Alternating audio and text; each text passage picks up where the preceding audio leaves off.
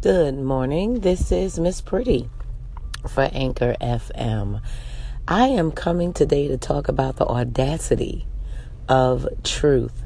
So, you ever heard people say, you have to see things for what they are and not for what you want them to be? I would like for people to take that approach in business.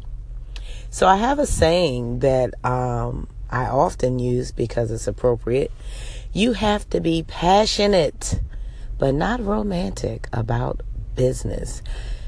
Translation: evaluate your books. Evaluate what's working, what's not, what's selling, what's not, what's profitable, and what's not. And no matter how much you love it, if it's not doing business well, if it's not making money, if the return on investment is poor, you got to cut your losses. I've had to do that. I absolutely love making earrings, right? Of the many things that I do, I would love to just carve out 2 hours a day to make earrings. So the practicality in that is that 2 hours, a coaching session would charge, I would charge about $375. If I take 2 hours and make earrings, though, probably could make about 20 pair $15 earrings and 2 pair of $50 earrings. So the math just isn't that great. Now, do I find time to still feed that passion for earrings? I do. But do I prioritize that over doing something that is more monetarily beneficial to my bottom line?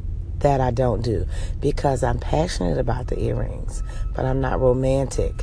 And what I mean by romantic, I use that in a way that says, don't be all starry-eyed, don't be all Google balls for the thing, and you don't see that it's actually not working. This may take a team effort, to be honest with you. That group, your business buddies, so you can just lay out all the facts if you want the truth. Hey, guys, this is what I'm trying to do. This is how much it's going to cost. This is how much time to take. Do you think I should do it? And if you're surrounded by a good bunch of business-minded folks, they'll give you their opinion. At least you'll have something to consider. Or if all you need is validation that you're being way too romantic, yeah, get that from your business buddies. So that's my point today. The audacity of the truth. The truth is what it is. You can repeat it. You can switch it around a little bit. But if it's not making money, it's not making sense. Have a great day, guys.